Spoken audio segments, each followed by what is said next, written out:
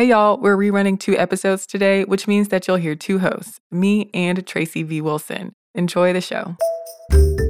Welcome to This Day in History class from HowStuffWorks.com and from the desk of Stuff You Missed in History class. It's the show where we explore the past one day at a time with a quick look at what happened today in history.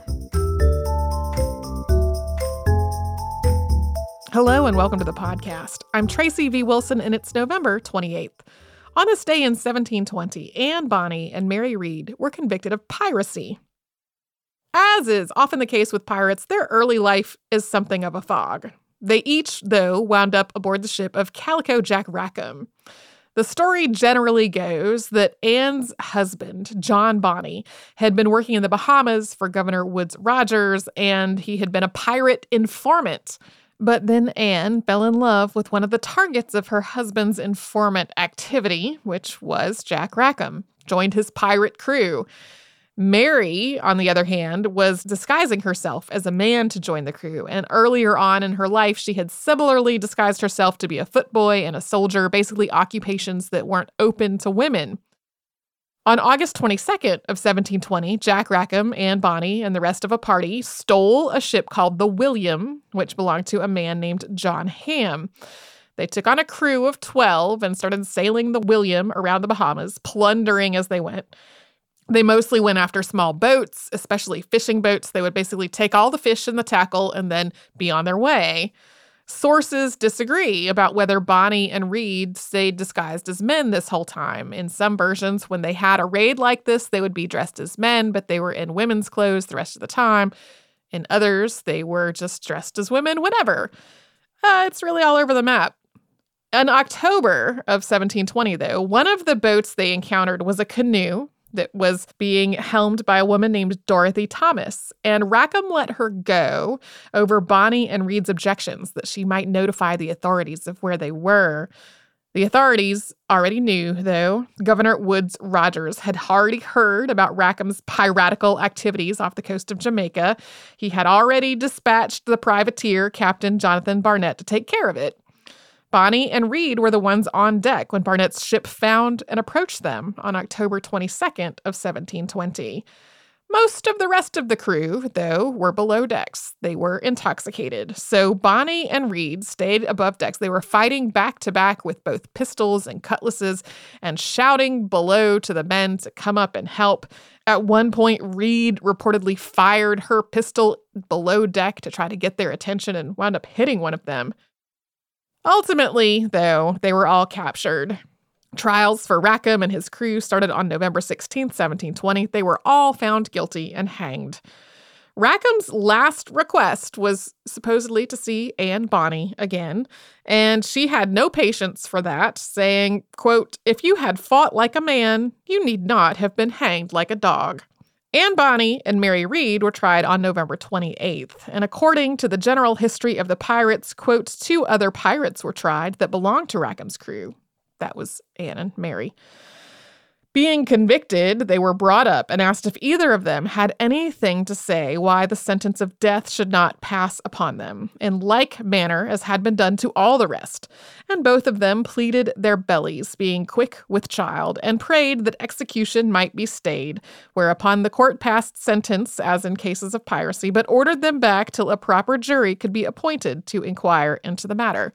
So they basically both argued that they should be spared hanging because they were pregnant.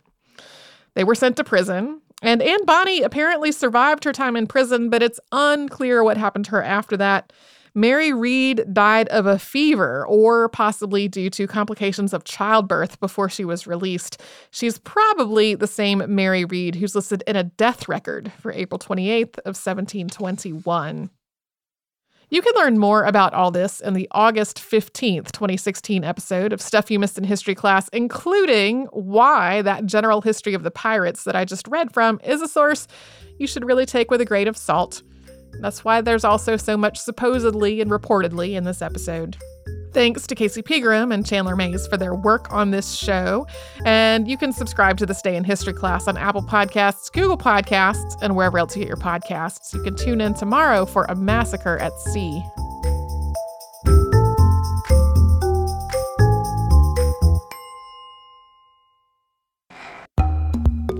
Greetings, I'm Eves, and welcome to This Day in History class, a show that believes no day in history is a slow day.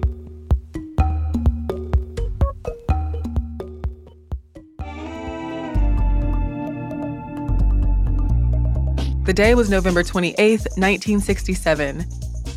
Astrophysicist Jocelyn Bell Burnell became the first person to detect a radio pulsar.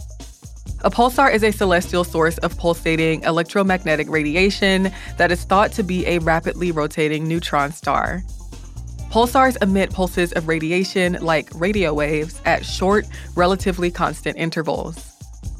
In 1967, Jocelyn Bell was pursuing her doctorate at the University of Cambridge, where her advisor was radio astronomer Anthony Hewish.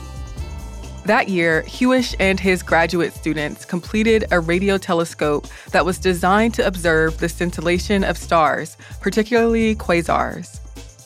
A quasar is a region at the center of a galaxy that emits an exceptionally large amount of energy. The first quasars were discovered by the early 1960s. Bell helped build the telescope at the Millard Radio Astronomy Observatory. Once the telescope went into operation in July of 1967, Bell began operating it and analyzing the data by hand. One day, she noticed a strange signal at a wavelength of 3.7 meters. The signal continued to appear over the next several months. On November 28th, she captured a recording of the signal that gave more detail. Bell called the reading a, quote, bit of scruff in the data. It showed that the signal corresponded to a burst of radio energy that came in regular intervals of about 1.3 seconds. The reading was synced with sidereal time rather than Earth time, and it consistently came from the same part of the sky. So she set about determining the source of the signal. It couldn't be coming from any natural sources like stars, galaxies, or solar wind. And it did not come from any human or human-made sources, like radar reflected off the moon, other radio astronomers, television signals, orbiting satellites, or buildings near the telescope. After ruling out all those sources, she and Hewish called the signal LGM-1 because they couldn't rule out little green men, aka aliens. But soon Bell found another signal, this one pulsing at 1.2-second intervals.